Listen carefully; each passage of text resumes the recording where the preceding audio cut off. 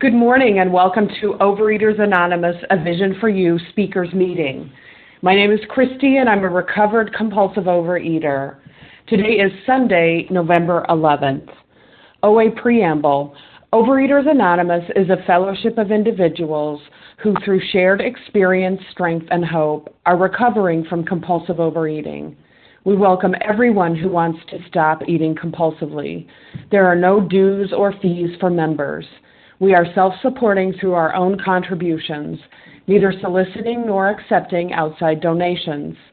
OA is not affiliated with any public or private organization, political movement, ideology, or religious doctrine. We take no position on outside issues. This meeting's primary purpose is to abstain, to recover from compulsive overeating, and to carry this message of recovery to those who still suffer. Our sole purpose.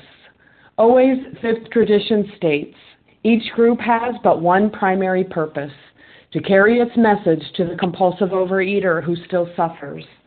At A Vision for You, our message is that people who suffer from compulsive overeating can recover through abstinence and the practice of the 12 steps and 12 traditions of Overeaters Anonymous.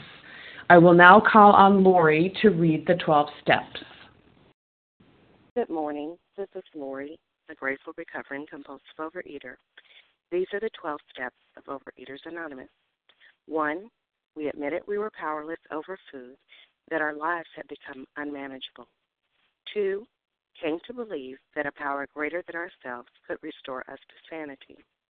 3, made a decision to turn our will and our lives over to the care of God as we understood Him.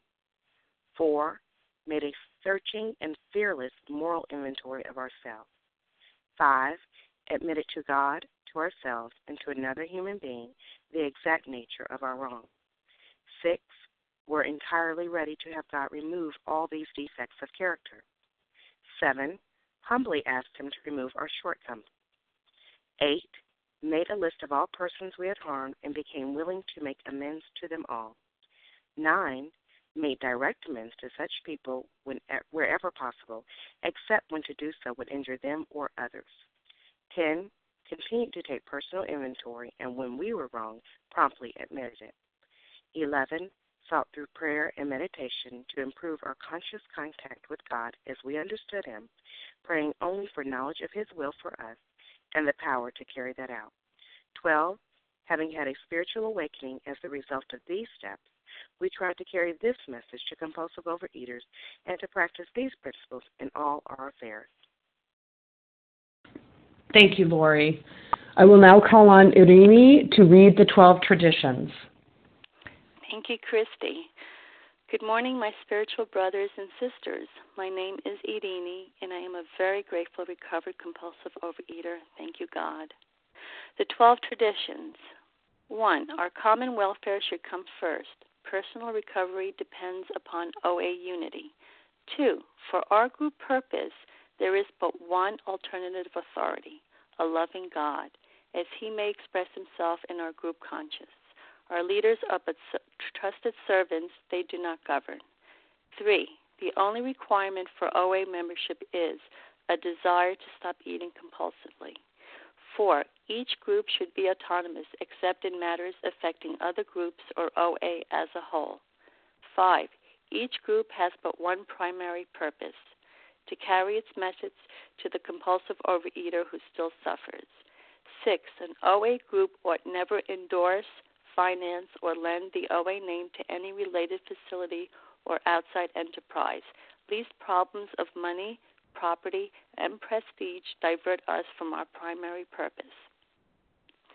7, every OA group ought to be fully self-supporting, declining outside contributions. 8, Overeaters Anonymous should remain forever non-professional, but our service centers may employ special workers. 9, OA as such ought never be organized, but may create service boards or committees directly responsible to those they serve. 10, Overeaters Anonymous has no opinion on outside issues. Hence, the OA name ought never be drawn into public controversy. 11, our public relations policy is based on attraction rather than promotion. We need always maintain personal anonymity at the level of press, radio, films, television, and other public media and communication. And 12, anonymity is the spiritual foundation of all these traditions, ever reminding us to place principles before personalities. I thank you, and I pass. Thank you, Irini. Again, welcome to Overeaters Anonymous, A Vision for You Speakers Meeting. A speakers meeting is where we bring a recovered compulsive overeater to the line to share in a general way what it was like, what happened, and what it's like now. After our speaker is done sharing, we will open the meeting for questions and answers. Today we are very grateful to have Melanie with us to share. Please go ahead, Melanie. Thank you, Christy. Hi, my name is Melanie, and I'm a recovered compulsive overeater. And I have a story to share today of miracles and firsts, of rags to riches, that by all accounts, facts, practices, and destiny should have ended tragically, but for the 12 steps of Alcoholics Anonymous. I did not think that I was a compulsive overeater. I thought that I was many things, some of which were not all that nice, but never, ever as bad as an addict of the sort that would be addicted to food, for goodness sakes. The AA Big Book, 4th edition, page XXVI, the doctor's opinion, paragraph 2, line 6 says, "It did not satisfy us to be told that we could not control our drinking just because we were maladjusted to life, that we were in full flight from reality, or were outright mental defectives. That certainly was the case for me. In my family tree, there is a history of addiction to various substances that ended up blowing each generation apart.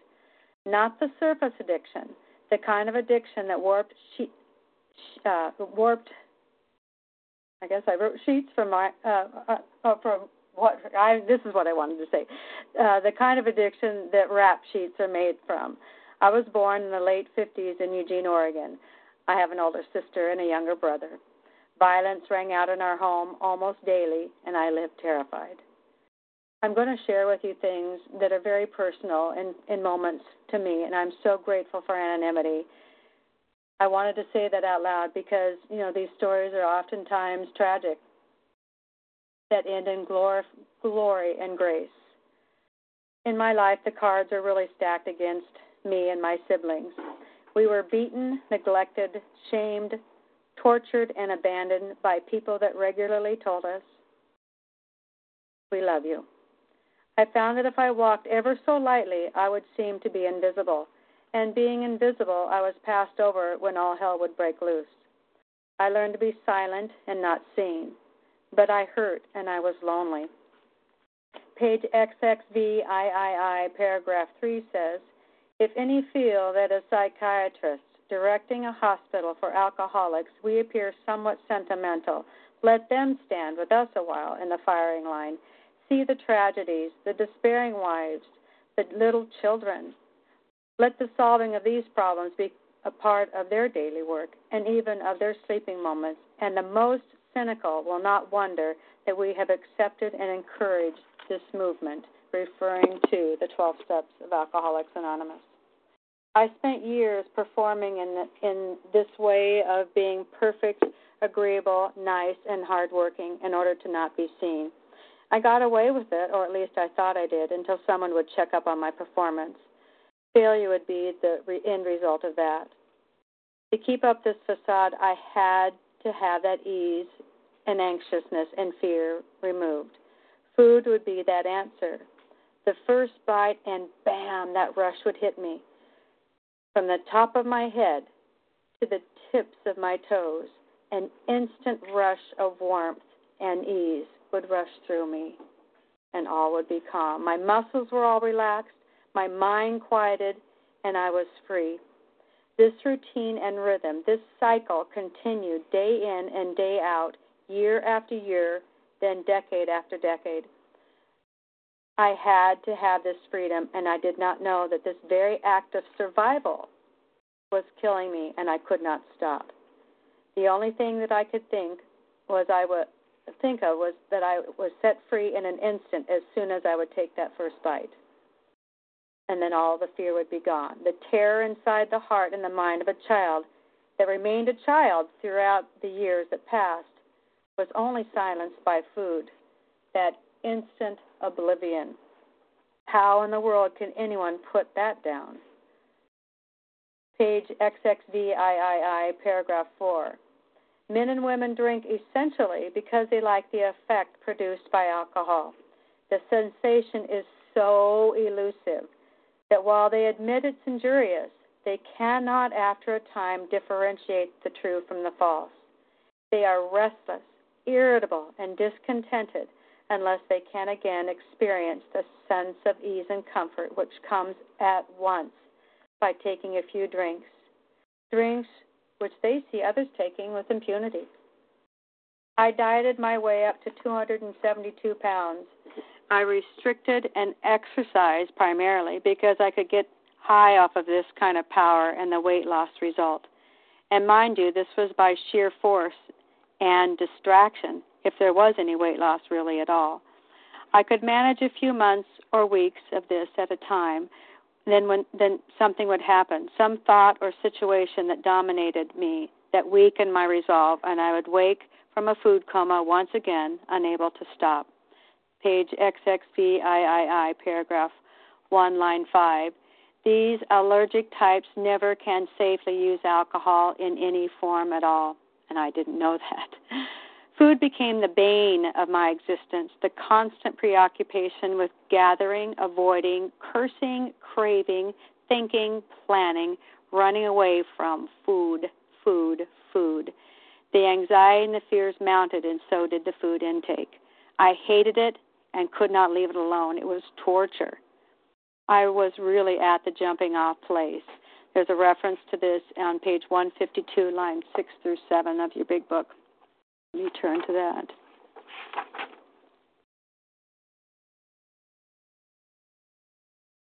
He cannot picture life without alcohol. Someday he will be unable to imagine life either with alcohol or without it. Then he will know loneliness, such as few do. He will be at the jumping off place, and he will wish for the end. And that certainly was the case for me, absolutely the case. I couldn't not pick it up. I couldn't keep myself from that path into the kitchen. I couldn't stop. I couldn't stop the places I was going to that added to the shame that caused me to need to get to this food. I couldn't stop. Life as I had come to manage it and know it left me demoralized. And there's a reference to that on page 30 of your big book. And I'll turn to that. It's paragraph 3, line 3. All of us felt at times that we were regaining control, but such intervals, usually brief, were inevitably followed by still less control, which led in time to pitiful and incomprehensible demoralization.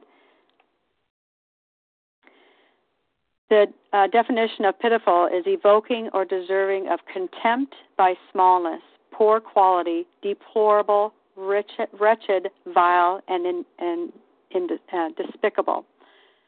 Demoralization is to deprive a person or persons of spirit, courage, or discipline, to destroy the morale, to corrupt or undermine the morals of. Incomprehensible, incapable of being understood, unintelligible. For me, I was at the jumping off place, page 49 of your big book.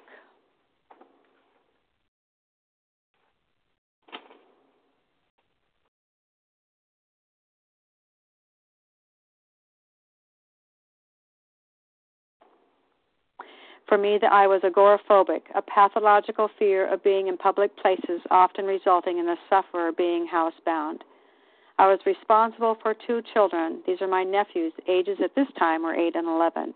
They had come into our guardianship at ages 4 and 15 months. My brother could no longer care for his children.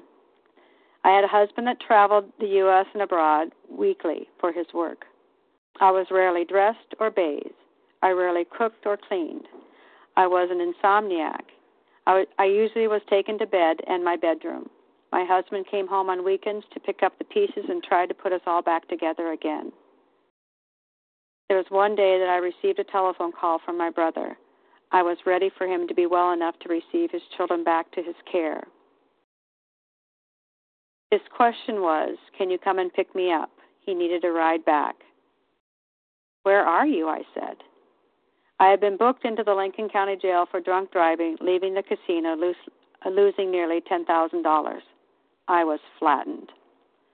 Any false hope blasted out of me. He will never, ever be well enough. I was stuck with these children until I die. They were in my way. I do not have enough time in the day to pound down enough chips or sour cream, cornflakes, syrup, and butter to ease the pain that they had created in me, is what I thought before they came home from school.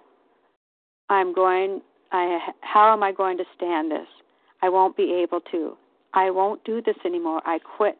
I am done. These kids can just fend for themselves.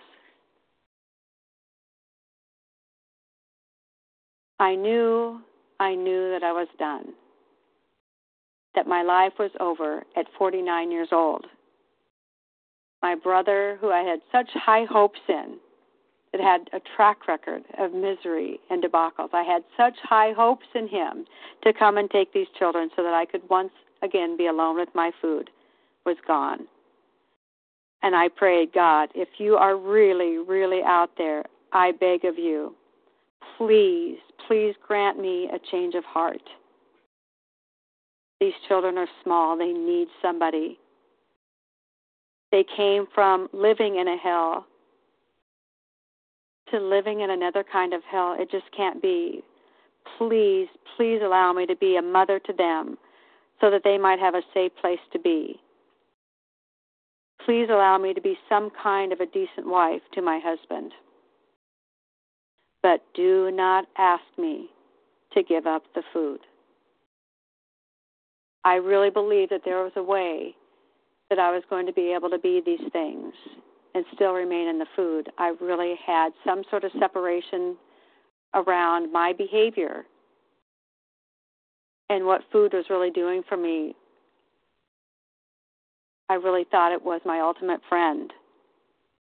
I really thought that that was the only means in which to function in the day, and it had nothing to do with a God. It had nothing to do with the failures in my life, the seedy places that I went to get the things that I demanded out of life. It had nothing to do with my lying, my debauchery, any of those things. It really had been my friend. And my deepest prayer, don't ask me to give up this food. Anything, I will do anything.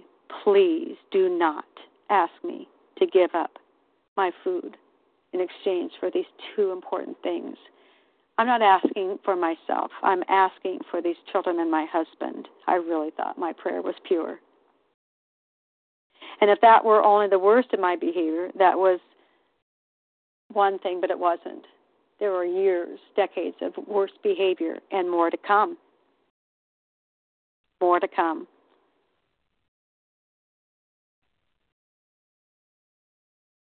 It was not me. It was my brother. It was my brother. It wasn't me. It was my mother, my father, my sister, the world around me. It wasn't me. I was a good person. I tried to be agreeable. I tried to be a team player. I tried to be honest. It wasn't me. It couldn't possibly be me, could it? My drug of choice was different than my brother's. If my food had been his meth, his cocaine, his alcohol, his gambling, his pedophilia, I would have been in prison sooner and longer than he ever has been and would be. The descent into a living hell was steep. It took me to such places unimaginable. This story is not about the innocence of a gallon of ice cream or a bag of Oreo cookies or a quart of sour cream and a family-sized bag of Doritos. This is not a story of gorging on concoctions of fats, sugar, flour, using molded, rotten foods, only to scrape off the bad parts. Nor is it about pulling last night's remains of the pizza box glued on cheese off of the cardboard and eating it, or pulling the birthday cake that I vowed to be done with out of the garbage can and eating it after attempting to scrape off coffee ground spaghetti and the scrapings of germ-infested food from other people's plates. This is a story of addiction and the hope and the promise of returning from hell because of the 12 steps of Alcoholics Anonymous. This is actually where my story begins. Put down the food, and here's a food plan for you to use until you receive the one that you're going to get from your nutritionist, said my sponsor. How in the hell am I going to do this? My reaction, tears, fears, terror, panic, out-of-breath anxiety. Whatever will I do from the last bite that I take of this meal until I eat my first bite of my next meal? That could be 4 hours from now. This is what my journey would become, living life in between. I was really, really messed up. I was only blinded by food, that it was more decent than what other people were doing. Recovery was counterintuitive to my DNA. I hated life minus instant gratification. I learned to squeeze instant gratification out of ridiculous stuff just as a filler. Dreams kept me being able to do this because I would say, when I become this, or when this happens to me, or when. And there was still time, at least in my mind, to defer that gratification with filler and food. 20 phone calls a day most days, sometimes more, to program people in central U.S. and the East Coast. I lived in Washington State. Each call got me through to the next call and to the next meal. Each call assured me of their experience, that it would get better and easier. I was scared out of my mind. I was only one thought away from a bite every single minute, and the return to the hell that I was walking away from. Each would refer me to a passage in the Big Book that would teach me a new way of thinking and acting, each call, each time, each moment. They shared their experiences, not their opinions. Their experiences. By effort, trudging through the 12 steps, they're experienced on the other side. They shared how they got out from under using the 12 steps. They shared how they accessed the fellowship and a sponsor, precisely how it was outlined. My soul was always lifted, but I understood little, and sometimes I understood nothing. But I found that I was doing things that I had never been able to do before, for a long, long time anyway, or if ever. You see, I'm only giving you snapshots of what my life was and what it became, what I practiced for 50 years over a life of terrorized, infantile thinking and living. And these things don't come easy, don't break through easy. My sponsor said, "Take out the trash from the master bedroom today, Melanie." My insanity had gotten so ill I didn't know how to do those things. I didn't see to do those things. I couldn't do those things. I couldn't imagine doing those things, and I did. When I remained in my bed without bathing for weeks, even abstinent, she said, very boldly and very directly, "These are your marching orders. Get out of bed. Get dressed. Put on your walking shoes, and I want you to walk outside for 15 minutes, not 1 minute less." Those sound like pretty harsh words. Saved my life. The mental illness was so thick, it saved my life. I did, but I didn't walk for 1 minute more. The result, coming in after that walk, did I feel better? No, I didn't feel better. Did I behave better? Yes. I made a dinner meal for my kids that I had not done in weeks and weeks and weeks. I found and I learned and I could sense the power of God. I could function when I felt like dying. Never, ever before did this happen to me. When I felt something, I put food on it. When I felt something, somebody was at the end of that wrath of mine. When I felt something, I had no power. My true freedom is recent. I daily work the steps from day one in recovery. My nose was pointed to the big book instantly. The moment food was put down, it was filled with the precise directions on how I was going to be able to move out of this hell. I was taught by my fellows how to do that. A phone call a day with instructions on how they did this and how they were living beyond the mental illness to a full measure of sanity that was functioning for them.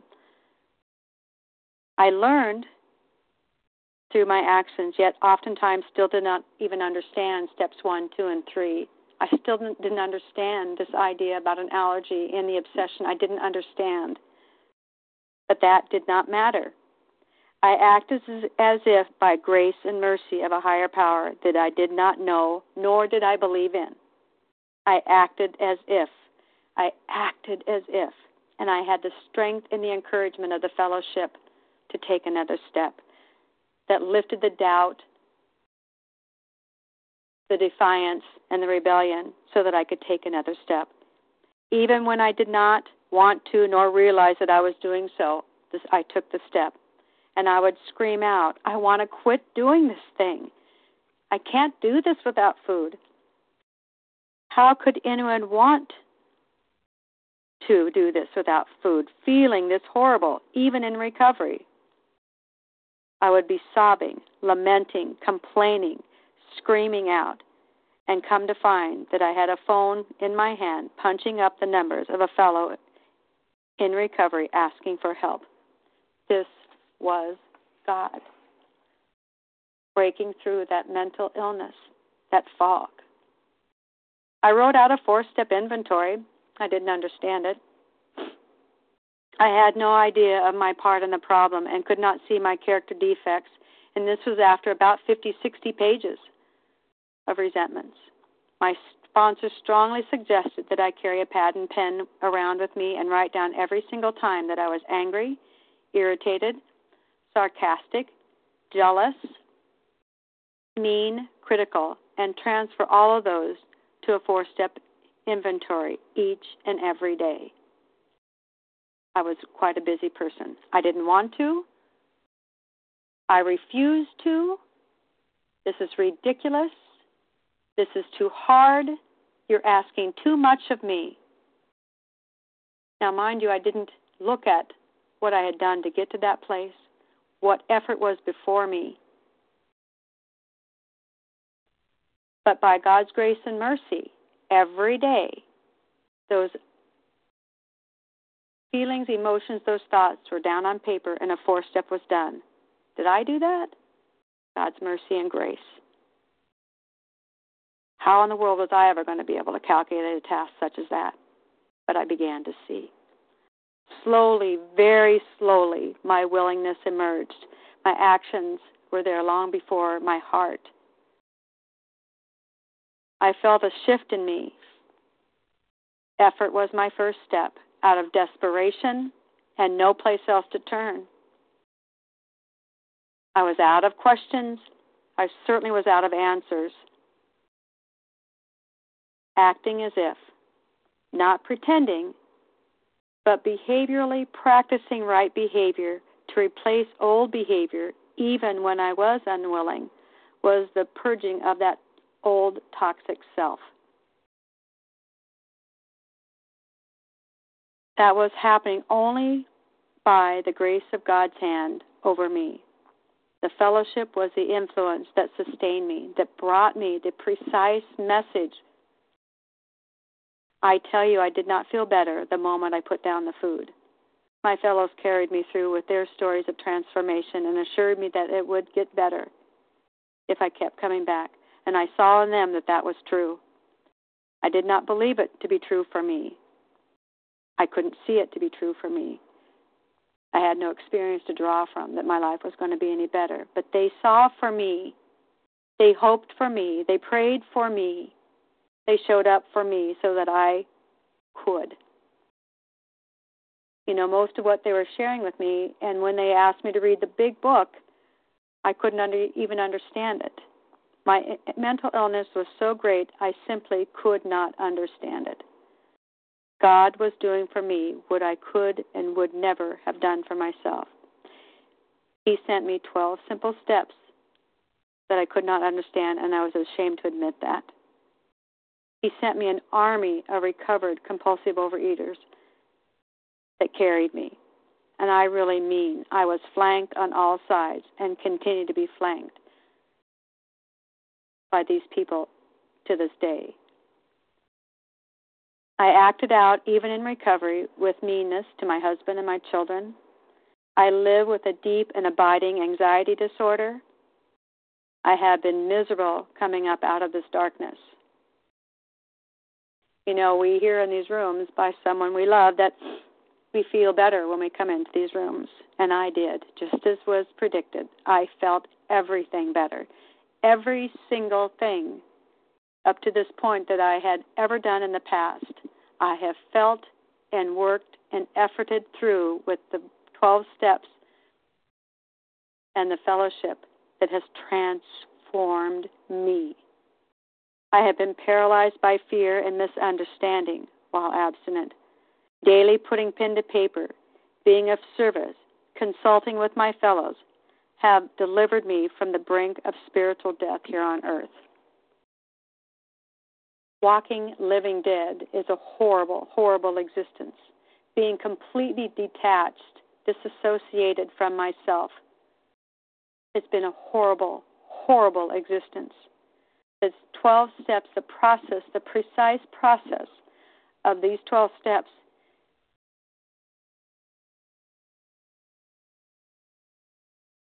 has begun the process of integration of me back into me. I have found heaven. I have made peace to a great extent with my soul. And I will not settle for anything less than what the fullness of these 12 steps promise me. I have been held here by the fellowship of a powerful God of my understanding, and there I discovered me, layer by layer of darkness and scales have been lifted from me. A spiritual awakening has happened even to me. The process precisely lined out, never watered down, never altered in any way. 12 steps, fellowship, and service. Repeat. 12 steps, fellowship, service. Repeat. Very simple. Simple for a mind such as mine that was warped. Simple. 12 steps, fellowship, service. Repeat. All of a framework to change a little broken girl. My world became so small, my mind so ill, that it took this kind of work to break me free. A simple program for a very seriously complicated deviant such as myself. You said it was going to be mine. You said that it would get better. The clearing out process you held me through and never let me never left me even when it was ugly. I continue to work the steps, make my amends, pass on to others what was so lovingly, freely given to me, so that another one might have recovery in the way that I have. And I do this daily, gratefully, eagerly, passionately. You see, the story has a new beginning and an ending now. hope out of hopelessness and despair. I am entitled to nothing. And I am grateful for everything. I am a walking, talking miracle of the 12 steps of recovery back to God-centeredness. Trudging, absolutely trudging the road of happy destiny. It is work, and it is worth it. I am a lucky, lucky woman.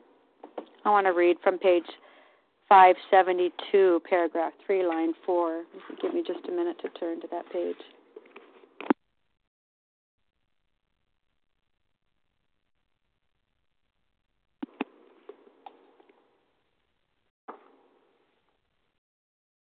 The AA plan is described by the members themselves as self-insurance.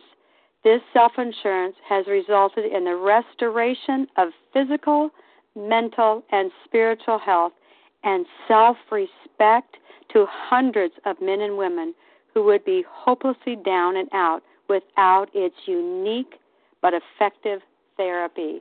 And that's the religious view on AA on page 572, the 4th edition. And again, I just want to say I've only given you snapshots of things that I have walked through and experienced in my life, some of which I'm not ready to share on this phone line here. My prayer is that you've gotten a glimpse of the power of recovery through whatever it was I was able to tell here. And what I would like to do is close by reading page 164 that we're all so very familiar with. This means almost everything to me. Still, you may say, but I will not have the benefit of contact with you who write this book. Well, we cannot be sure. God will determine that. So you must remember that your real reliance is always upon Him. He will show you how to create the fellowship you crave. Our book is meant to be suggestive only. We realize we know only a little. God will constantly disclose more to you and to us. Ask Him in your morning meditation what you can do each day for the man who is still sick. The answers will come if your own house is in order. But obviously you cannot transmit something you haven't got. See to it that your relationship with Him is right, and great events will come to pass for you and countless others. This is the great fact for us. That has been the great fact for me. There has been a transformation. How do I know that I'm recovered? Because I don't behave the way I used to behave. I am conscious and quick to take back, to remove, to amend anything when I've crossed over a line and hurt somebody else. I have a solution, a formula, and steps to do that. I can't stand it in my heart. I have a sense of consciousness, conscience in my soul that I've never had before. When it comes, I can sense it and feel it, and I run quick to move away from it. I could have never done that before. The things that I'm describing to you are not anything that I did in my own effort. I tried. These are things of miracles. This is a true rags to riches story in every spiritual sense of the word. This is truly a dream come true. I'm living a life that I only imagined. I am so grateful to be able to share this story with you, to remember once again, to see so clearly the depth and the weight and the breadth of this miracle that has happened to me in my life that should have never happened based on my own effort alone.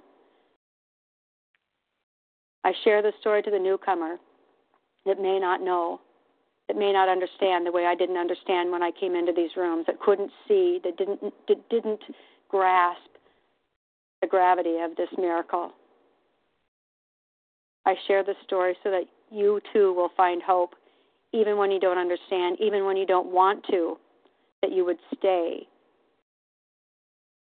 that leaving would not be an option, picking up would never have to be an option again over any circumstances, any conditions, any situations.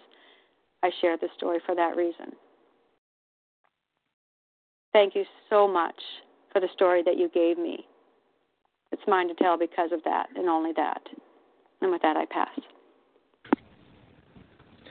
Thank you so much, Melanie, for sharing your experience, strength, and hope with us today. We now invite those of you on the line to ask any questions of our speaker. In order for us to hear you, please press *1 to unmute your phone. Once you are done with your question, let us know by saying pass, then press *1 to mute your phone. Does anyone have any questions for Melanie? Hello, Melanie. This is Rose. Hi, Rose. Hi. God bless you.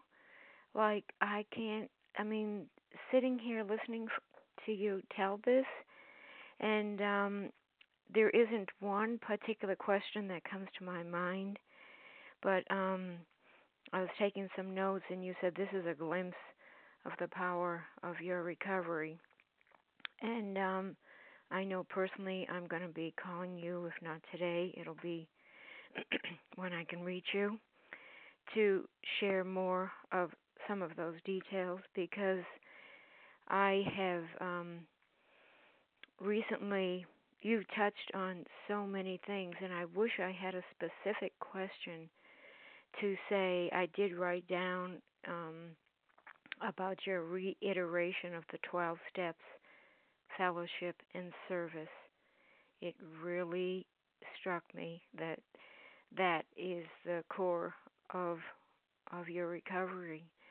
And I thank you for putting it out that way and repeating it as many times as you did, because I guess I do have a question, and it's about sponsorship. I'm new at sponsoring other women in OA, and I would want to ask you, I have a brand new woman, and I'm not sure how to handle when a sponsee is having trouble with abstinence. Personally, it frightens me because I'm approaching 6 months, and I feel that I would kill myself at this point before taking a bite, or I'd make those 20 phone calls. But the question would be, how do you handle a sponsee having trouble with abstinence? What have you done with it?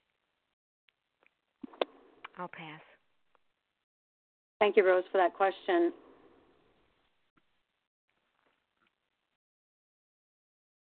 First I would say this, and that is I cannot stop somebody from picking up that bite. That was a hard thing to realize. I can't. I was helped along by another person that was abstinent, that had their food plan, their binge foods completely lined out for them. They knew, and went to a nutritionist to get a plan that was good for my body, my age, my type, and continued to address things that even were good, healthy, clean foods that my body did not handle well. And beyond that, my sponsor got me straight in to the big book and working those steps. Absolutely got me straight into that. Beyond that, I cannot make anybody abstinent. We pick up the phone before we pick up the food. That really is an inside job. And the big book shares with us some ideas on how to let John Barleycorn bring that to my own personal attention. And there might be somebody else that could answer that or add to that or better than I did. That's the first thoughts that come to my mind. And I'll pass. Thank you. Other questions for Melanie?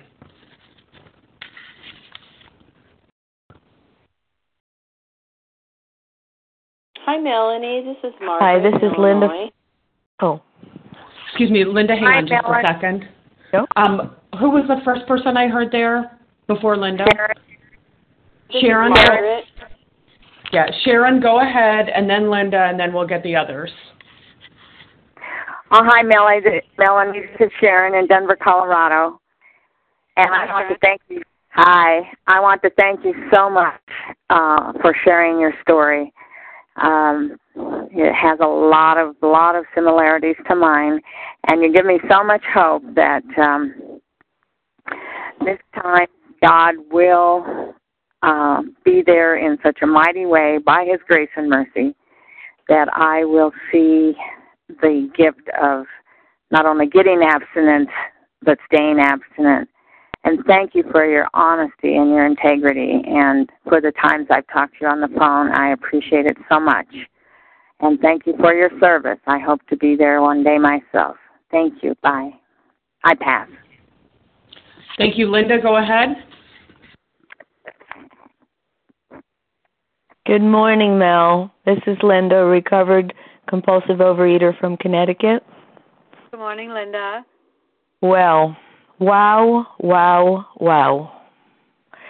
I was sitting here just a moment ago, so filled with tears, with sorrow for the pain in your life, because I know deep pain like that.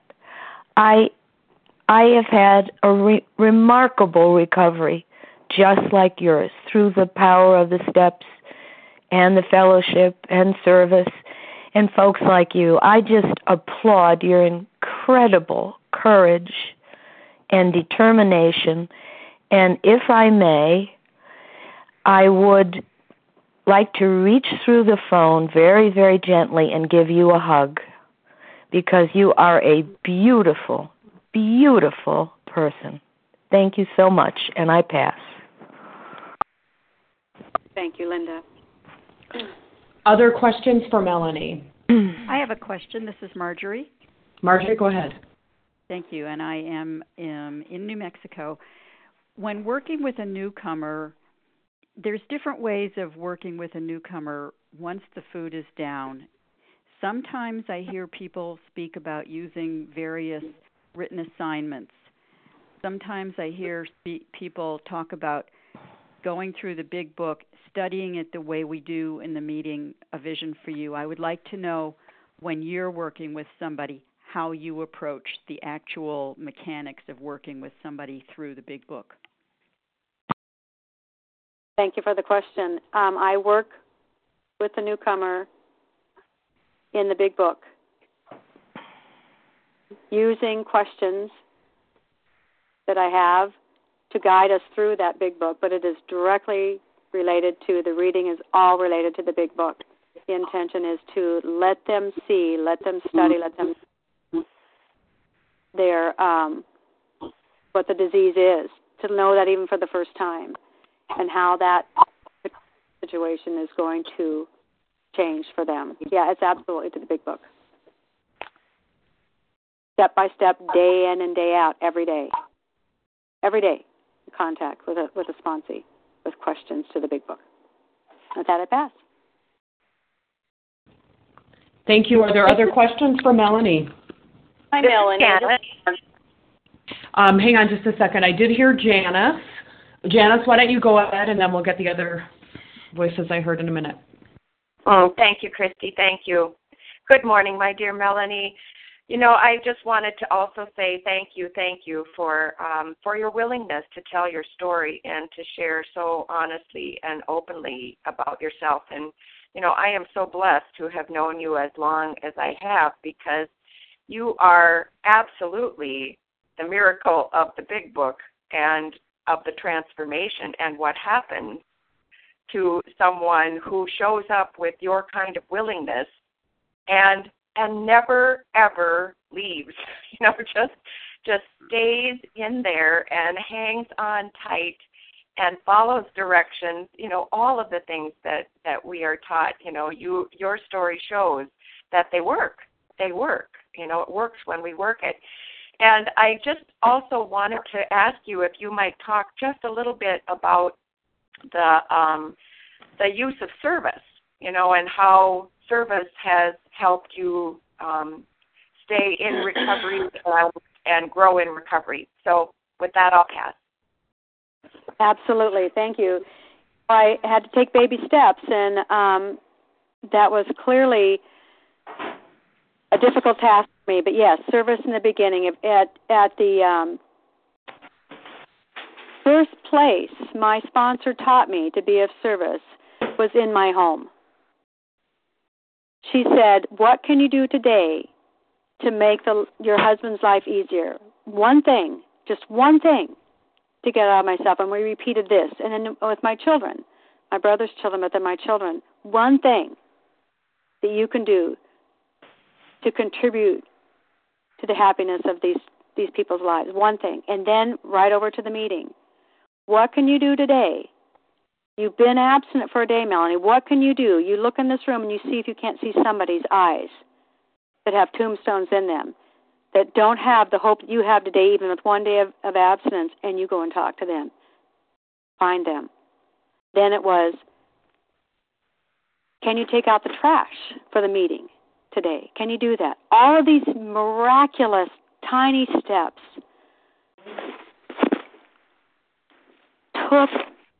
took something out of me and replaced it with some sort of usefulness and purpose that blossomed within me. Today, the way it is, it's an enlarged idea about what is it that I do today to make my husband's life easier, my children's life easier, the neighbors, the grocery store clerk. It's enlarged. What do I do at the meeting? Well, I come early to the meeting, and I greet those people coming in. I search for those folks that haven't seen before. I read something at the meeting. I lead the meeting, whatever I've been taught to do. Those are the places, and it continues to enlarge, even to, beyond the group level and that sort of thing. Because of the benefit of that for the recovery that I have, and I do whatever service that I can do here. I become visible in here, saving my behind. And when somebody says, can you do this? If at all possible for me, I don't say no. That's been given to me by a higher power as well. But that's, in a general way, what service looks like for me today. And how it's a necessary part. It's not an option. I want to add that part as well. Other questions? Thanks, Melanie. Other questions for Melanie? Hi, Melanie. It's Margaret. Go ahead, Margaret. Hi, can you hear me? I can barely hear you, Christy. That's why I asked. Can you hear me okay now? You sound like you're in a tunnel. Melanie, can you hear me okay? I can, Margaret. Hi. Hi, how are you today? Thank you so much. It's honored, Lori, and I'm just so grateful to know you, and I want to be just like you when I grow up, and I just thank you. I pass. Thank you so much. Thank you so much. The thing that I love about recovery is that had me hold on is that this was a promise to me, in spite of me. It was a promise even for someone like me that was born on that side of the tracks with that kind of history. It was a promise for me when the 12 steps were exercised in action. It wasn't a lottery. It wasn't for the gifted. It wasn't for those that were born with a silver spoon in their mouth. It was for someone like me. Promised. It's right here. It's promised. When you do these steps, this is going to happen. And then I saw it that it happened with lots and lots and lots and lots of people. That depth and weight said, it might, and it did. And I'll pass. Thank you. Melanie, can you hear me okay? You're muffled. I'm surprised. You're a bit muffled, like somebody has a gag over your mouth or something. Yeah. I want to hear you. take off my headset. Thank you, Melanie. Are there other questions for Melanie? I have one. Go ahead. Melanie, thank you so much for your service and your story. I heard a lot about what it was like for you and what happened, and I'd love to hear more about what it's like now. How are your relationships with your husband, your nephews? Have you experienced physical recovery? Do you have freedom from food obsession? Can you tell us a little bit about what your life is like today? I would love to. Thank you for asking the question. Yes, I have freedom from the food obsession. That came fairly early on in recovery, and the thing that was so amazing for me is when I was able to step back and I had teenage boys in the house that were well over 6 feet tall that would eat me out of house and home, and I stocked it with all the things that I love because I'm a food pusher. That was before I learned. Anyway, so I had ice cream in my house and pizzas and cheese and cookies and all the things that were even kind of non-food items that I would eat, all that stuff in my house. And I had this thing that said, oh, my gosh, I don't think about it. Oh, my gosh, I am throwing this away because it has gone bad. It is never in 50 years had that experience ever happened to me, and that continues to this day without fault. It continues to this day. I came in, the last time I'd weighed was, I was 272, and I hadn't weighed for months and months, maybe a year or more. And so I'm not real sure what I weighed when I came in.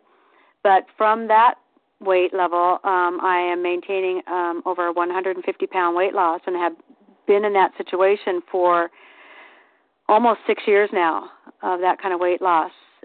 Miracle. And I wear a size 2-4 where I was busting out of a size 26 stretch pants. My best costume was my day to night wear was I would put a brooch and a scarf around my black sweat gear. But I get to wear everything, and season after season after season, the same clothes fit. It's a miracle. I might have passed through that size somewhere when I was in my grade school years or something, but that is miraculous. The relationship with my husband, that's a very tender part for me. As you know, I was emotional through this whole thing. It's a very tender part. That man endured such abuse from me, the likes of which I'm ashamed to say in detail.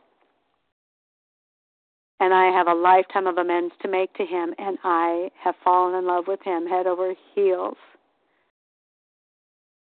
As a result of this recovery program and the respect that I have for him and the behavior that has changed in me, not pretending, it comes from the inside willingly. It's a match from the inside out. My children that I held such a tight fist over and a thumb on their head because I did not want them to turn out like me and my brother, that I suffocated them. I can allow them to make their decisions and choices, and I love them in such a way that I have never been able to before, with such freedom. And I'm able to, with the support of the network that I have in recovery here, let them live out those choices that they make, and oftentimes are painful, and more times not more painful for me. With my mouth closed, my love and support with them, seeing them through. Thank you for asking the question. With that, I pass. Thank you, Melanie. Other questions for Melanie? This is Nehama from Cleveland. Yes, go ahead. Hi, Melanie. If I'm going to say thank you, it's not going to be enough, like what I feel in my heart, for you sharing your story and telling all those things. And I am a compulsive overeater, not recovered yet. And I feel like many times, I've been in OA for years and years and years. And I feel like many times when I start again, my disease is telling me, what makes you believe that this time it's going to work, I just don't feel that I believe anymore in myself because going through those things so many times. But finally, thanks God, I got a sponsor from A Vision for You, and I really hope that, I told her that I want to become one of those miracles. I want to be like one of those people online that share their story. And I hope that I'm going to get there. And I just think about what I just said before, that I'm a compulsive overeater, not recovered yet. Saying that is actually giving me a feeling that maybe there is hope, because I feel it's not yet. But if I'll do what it takes, it will take me there, even though I made so many attempts, to try time and again.